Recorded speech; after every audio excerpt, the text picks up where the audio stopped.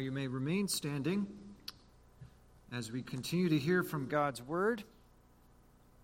We're going to take a little break from our series on Jeremiah to do a special sermon on the topic of service. This will come from 1 Peter 4, verses 7 through 11. And the context for this special sermon in terms of the life of our church is that it just so happens, through a variety of just God's providential circumstances here, that we have an unusual number of service needs in our body. There have been so many people who've been serving faithfully for many years in a variety of different capacities and who have needed to step back for a variety of good reasons. We're also about to bid farewell to one of our pastors. So there are things that I used to do that I'm not going to be able to do any longer after he departs. So we're going to send an email about some specifics, but for today, we are going to look at what is the vision for service in Christ Church. We're going to refresh ourselves with the joyful call to serve the Lord Jesus. This is found in page 1206 in the Bibles in front of you. 1 Peter 4, beginning in verse 7. The end of all things is at hand. Therefore, be self-controlled and sober-minded for the sake of your prayers. Above all, keep loving one another earnestly, since love covers a multitude of sins. Show hospitality to one another without grumbling. As each has received a gift, use it to serve one another as good stewards of God's varied grace. Whoever speaks, as one who speaks oracles of God. Whoever serves, as one who serves by the strength that God supplies, in order that in everything God may be glorified through Jesus Christ. To him belong glory and dominion forever and ever. Amen. Thus far, the reading of God's word. You may be seated.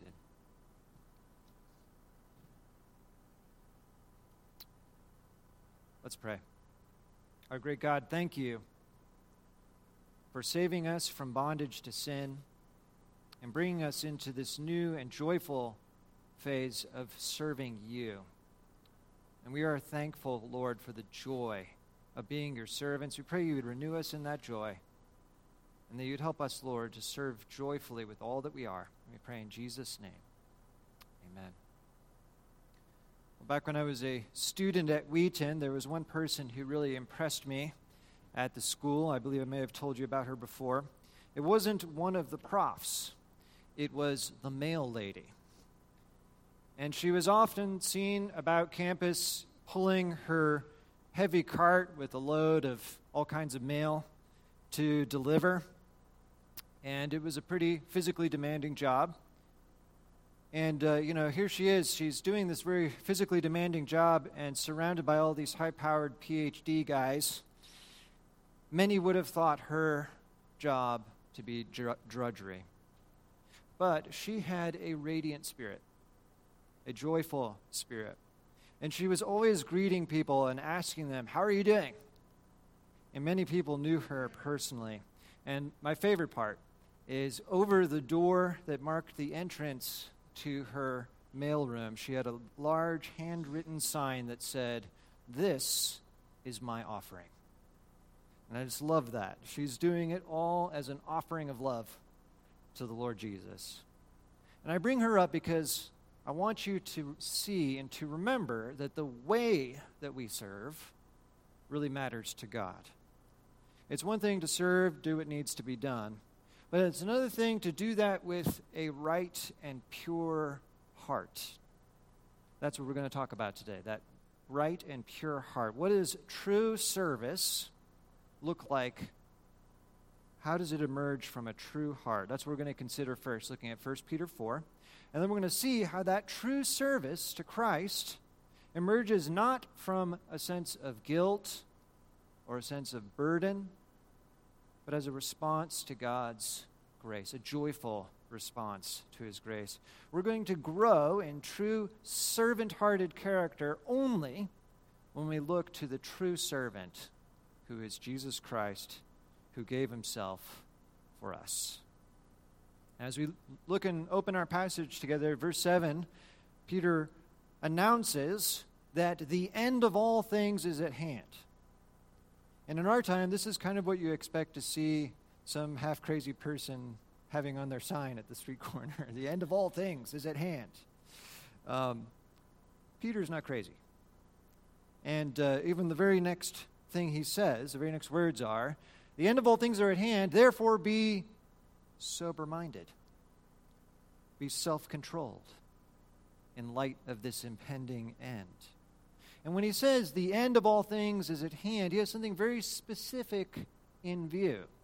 He's not thinking about nuclear war or some kind of apocalyptic environmental disaster. No, he's saying his entire letter that Jesus, he came the first time to save, and he's coming back. And when he comes back, it will bring in the fullness of the new creation. It will bring in the fullness of Christ's kingdom, and it will be the day when Jesus the King judges the world. It is the great goal and end point towards which all of history is heading. That's what Peter means. And when he says the end of all things is at hand, he's reminding us that things are not going to continue as they always have. We're not just going to continue the humdrum routine. No, we are living on the cusp of a new and great work of God that's going to forever change the entire experience of our lives. That's what Jesus is going to do when he comes back. And you are not going to live rightly in light of it by ignoring that great work that God's about to do. You're not going to live well in this present time by just indulging yourself, living it up, going to parties, drinking too much, eating too much, and the like. The past, Peter says, is sufficient for all that stuff. Time to move on from the ways in which we have been living indulgently. Now, we are living in light of the end. We are living as those on the cusp of something truly awesome and glorious that's about to come, the great kingdom of God. And if you really understand what's about to happen, you will live a sober life of love. That's what he says in verse 8. Above all, here's how you get ready for the end. Above all, keep loving one another earnestly. Self-sacrificial love. Do you realize that is what we will be doing for all eternity? God's kingdom is a world of love. When Jesus returns, the joy of it is finally, people will not be inwardly bent, self-seeking. Finally, God will have so imparted his love to his people that finally we will be perfected in holiness, and that means perfected in love and perfected in living in love for each other. That's where this is all headed. That's what we're looking forward to. That's what's going to make heaven so wonderful, is that the love of God beaming on us will lead to perfect love beaming from each of us. And so the way you get ready for this ultimate kingdom of God is to start living now as though Jesus is king now, because he is. He actually is reigning now. He actually was raised from the dead, and then it says he ascended up into heaven and is seated at God's right hand. And so if you want to live well in light of the kingdom that's coming, live in light of the kingdom that's already arrived by living in love as the king wants us to love. What are his greatest commands? It's always been the same throughout the whole Bible. Love God with all your heart. Love your neighbors yourself. Live that way now. And so we live these royal commands in light of the end that's coming. And this is also part of how we're fulfilling God's purpose for this age, is by living these commands, outsiders will see our love, and what will happen? They will praise your Father who is in heaven. That was from the Sermon on the Mount. Jesus told us, by living as my disciples, lives of love, people will know you're my disciples. And they'll want that. He will bring people into the kingdom because the people of God are loving each other. And so what does loving one another earnestly look like? Well, Peter tells us He brings out three aspects of godly service here in this passage. First is, it is practical and sacrificial. True service is practical and sacrificial. Verse 9, show hospitality to one another without grumbling. Now, that's one particular avenue of service. It's not meant to be, this is the only way. It's one great example. Why? Because hospitality isn't so much about entertaining people as it is inviting people into our homes, into our lives, giving to them their needs. What are the things that they need? Taking the initiative with them. Hospitality could take the form of inviting somebody to your home. It could also take the form of saying, hey, do you want to get lunch? Showing that practical, sacrificial desire to bless another person in their needs. Is it not true that in our time, one of the greatest needs is for friendship? I mean, there was already this terrible pandemic of loneliness, and then COVID hit, and it became even intensified, where people are even more fractured and even more distant from their neighbors and from other people just in general. And there's a pandemic of loneliness. How do we show practical, sacrificial love? Reaching out to somebody. So true service is sacrificial, it's joyful, and that's the second piece, actually. It's joyful.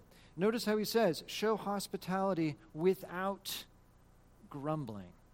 Grumbling is the opposite of joy. We can grumble while we serve about all kinds of things. Here we are doing all this practical service. Remember Martha? She's grumbling. Why isn't Mary helping? Right? We can grumble about all the people who aren't serving. And I always feel like I have to do everything. I'm doing the disproportionate amount of work. But grumbling is a sure sign that we've missed the true heart of service. We've become absorbed in ourselves. The service is actually about us now.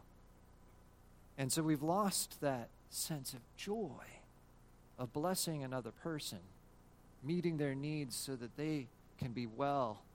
And instead we have the toxins of bitterness and of self-righteousness spreading through our soul. So true service is not just doing the service, but it's how we do it. It's joyful. It's without grumbling.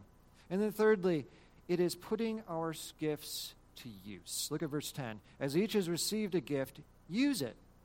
As you have received a gift, use it to serve one another as good stewards of God's varied grace. Stewards of varied grace. And the word varied is really a fun word in the Bible. It's used in the context of clothing to describe multiple colors, many colors. And so God's grace, when it's imparted to people, is like light from the sun that shines through a stained glass window or a kaleidoscope or a prism. And what happens? That's the same grace that's being shown to us all. And yet God gives that grace in various manifestations with various gifts for various people. Do you remember from Romans 12? There's one body, all of us animated by the same blood of Christ pumping through us, but many members. Many members. And Peter here, he distinguishes two different kinds of gifts. Paul had a much more elaborate list in chapter 12. But there are two kinds of gifts that we can be made stewards of. The gifts of serving and the gifts of speaking. Gifts of speaking, he says, you should speak as one speaking the oracles of God. Gifts of serving, what does he say? With the strength God supplies. And of course, serving, you could break it down into all different kinds of things. There's people who love to serve with administrating, loving all the details. There's those who love to serve with cooking or working with their hands, or even serving in terms of listening and counseling others. But the point is this: everyone has received a gift from Jesus. Everyone has received strengths that they are made stewards of from Jesus.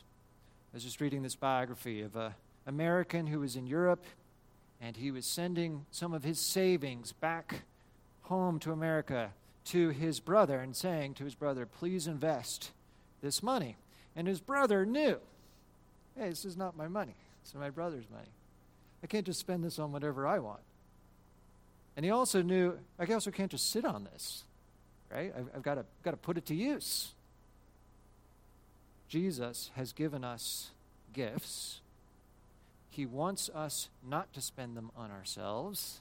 How does he want us to spend them? Isn't this amazing? It says he wants us to spend them on each other. Verse 10, as each has received a gift, use it to serve one another. That's why you got the gift, is so that you could bless the people around you. So let's put all this together that Peter's describing, and do you start to see the ideal that is emerging here of what he's hoping for in a church that's really living in light of the end? It's a church that so understands that Christ and his kingdom of love is imminent. It's about to come. And so every member is now working actively to honor Christ their master, so that when he returns, he will not find them idle and engaged in all kinds of selfish pursuits. No, he's going to come back to find us actively investing what he has given to us, particularly to bless his people. In other words, he's envisioning a church that is so filled with joyful love that they're constantly serving each other in our various needs. And that's what we mean in our vision statement for Covenant when we say, and I think the words we chose here are very important, we are striving to be a vibrant biblical church, enthusiastically working towards the fullness of Christ's kingdom. Vibrant, enthusiastically, joyful service. That's the ideal. So how do we get there?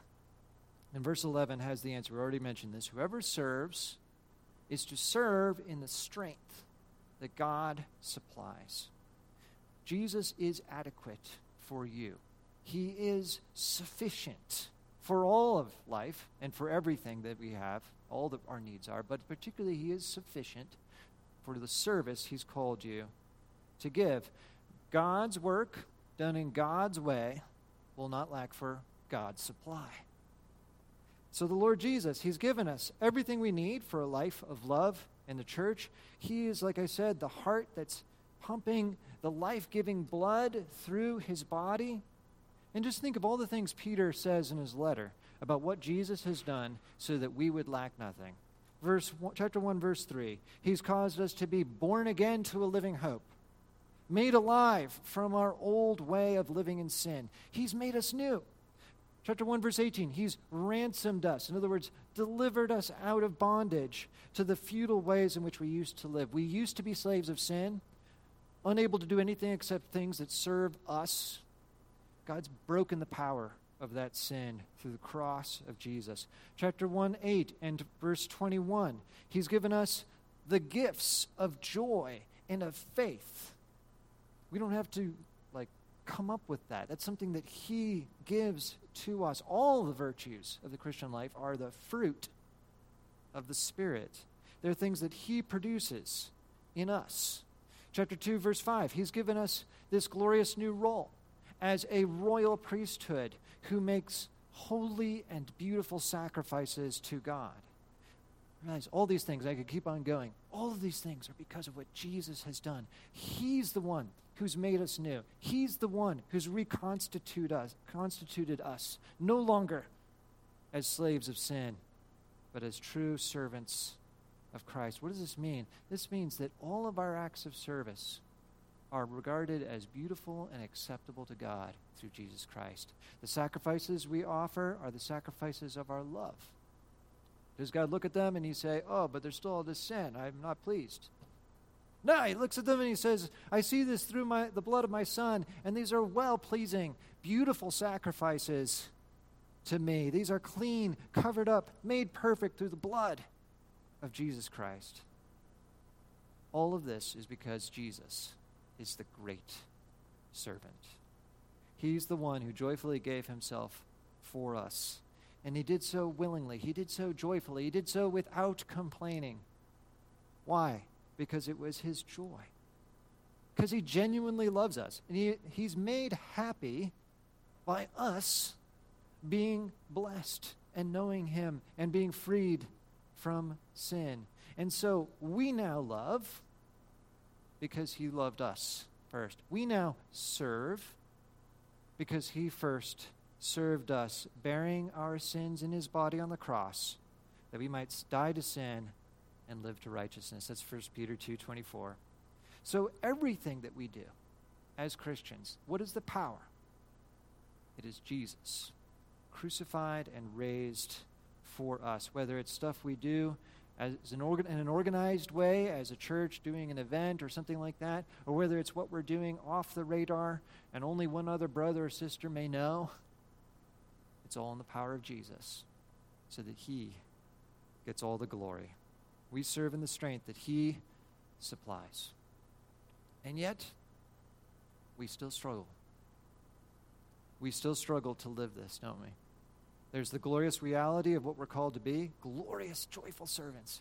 There's the glorious reality of what Jesus has done. He has definitively defeated sin and given us all that we need for life and godliness, and yet we still struggle. And what's going to be the answer to our struggles? Is it going to be because we now need something else in addition to Jesus? No. It's that we need to look back to him and find in him alone the strength which God supplies and internalize that gospel that we've just heard in a way that no longer gives in to the sin that short-circuits a life of love. So I want to raise a few objections that people might say in their hearts as they think about opportunities to serve. Do you hear yourself in any of these? And then let's hear how the gospel speaks to us. I can't serve because I have nothing to give. I'm just a kid, or I'm just a teen. I'm a new Christian, or I feel like I'm such a weak Christian, or I'm new here, and I scarcely even know what's going on. How am I supposed to serve? But remember 4:10.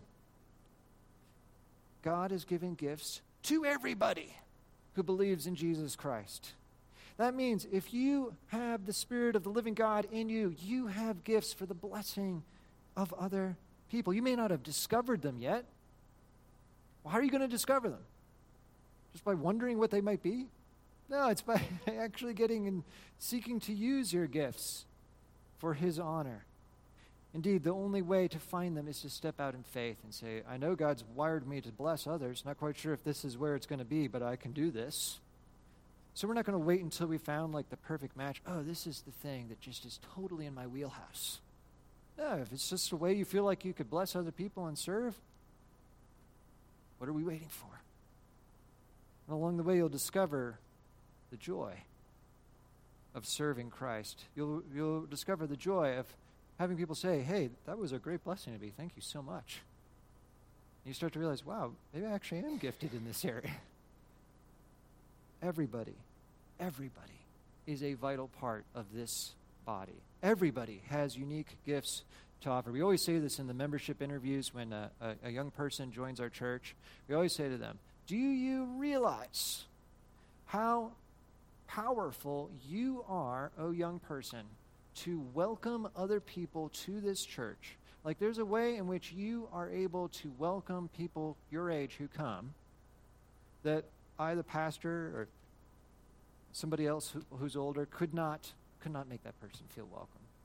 And yet you can welcome that person in a way that makes them feel loved. And that's just the tip of the iceberg in terms of how young people, new Christians, can serve the church.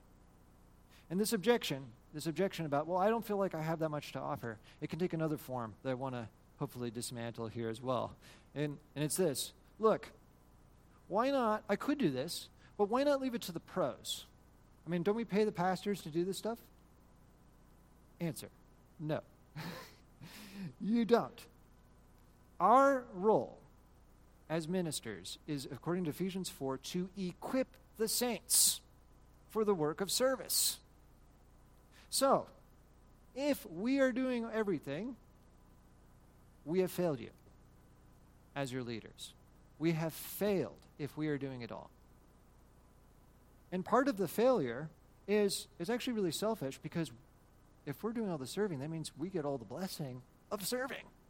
It all goes back to the main theme of the sermon, which I hope you're starting to see. The joy of serving Jesus. That's the title of the sermon. Why would we hog it all to ourselves if we truly loved you? Why would we not want all of you to know the joy of serving Christ?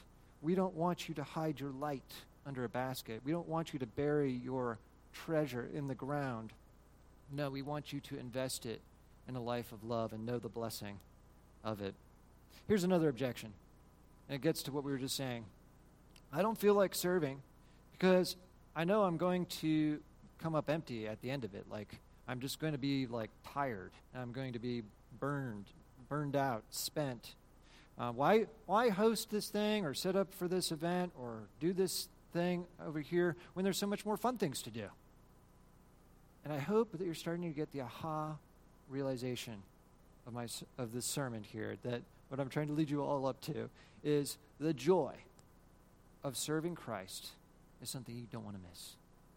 Remember what John the Baptist said when Jesus came? He said, this person who is coming, he is so glorious, I am not worthy. I, John the Baptist, the greatest, it says in the Bible, the greatest of all the Old Testament prophets, there is none greater than he in the Old Covenant. He says, I am not worthy to untie the sandal of this one who is coming. Do you think he had a sense of the honor and the privilege of serving Jesus? Oh, yes, he did. And Jesus, in the passage about the sheep and the goats, he gives us a window into the future, into the final day of judgment. He's going to say to all of his beloved sheep, he's going to say, thank you for serving me in all those tangible ways. Thank you for visiting me when I was in prison. Thank you for feeding me when I was hungry. Thank you for clothing me when I was naked. And the sheep are going to be, when did we do that for you? And he said, well, when you do it for one of the least of these, my brothers, you did it for me. So what's the joy of serving your brothers and sisters? It's the joy of serving Jesus Christ. Do you remember how it says in Genesis that Jacob served 7 years for Rachel and they felt like nothing because of his love for her? Now take that and magnify that manyfold for the joy of serving Jesus Christ. This one who loves you better than anybody. Don't you want to serve him? Don't you see the joy that comes from serving him? And this is the kind of the paradox of biblical love.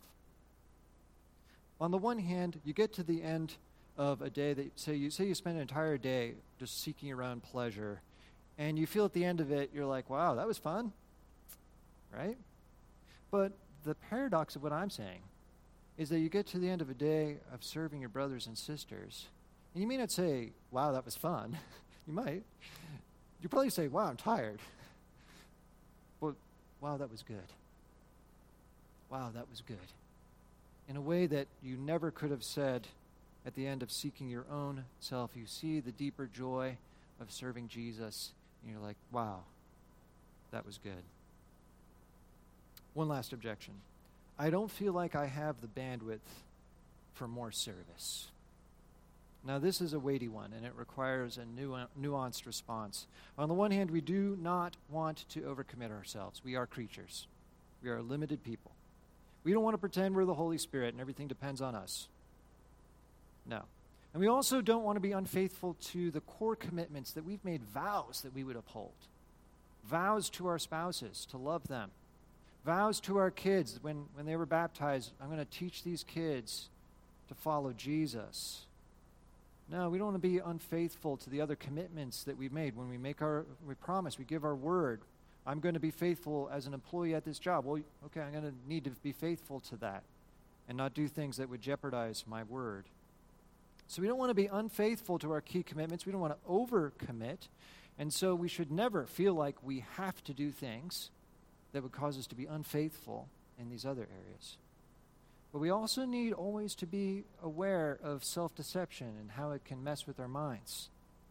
How much? We just have to ask ourselves the question, and honestly ask ourselves, how much of the saying, I don't have bandwidth for this, is just an excuse for not wanting to love? It's because we're struggling with one of the previous objections. I don't feel like I have anything to offer. Or I don't think I'm gonna end up just being spent at the end of this, and there's not going to be any blessing in this.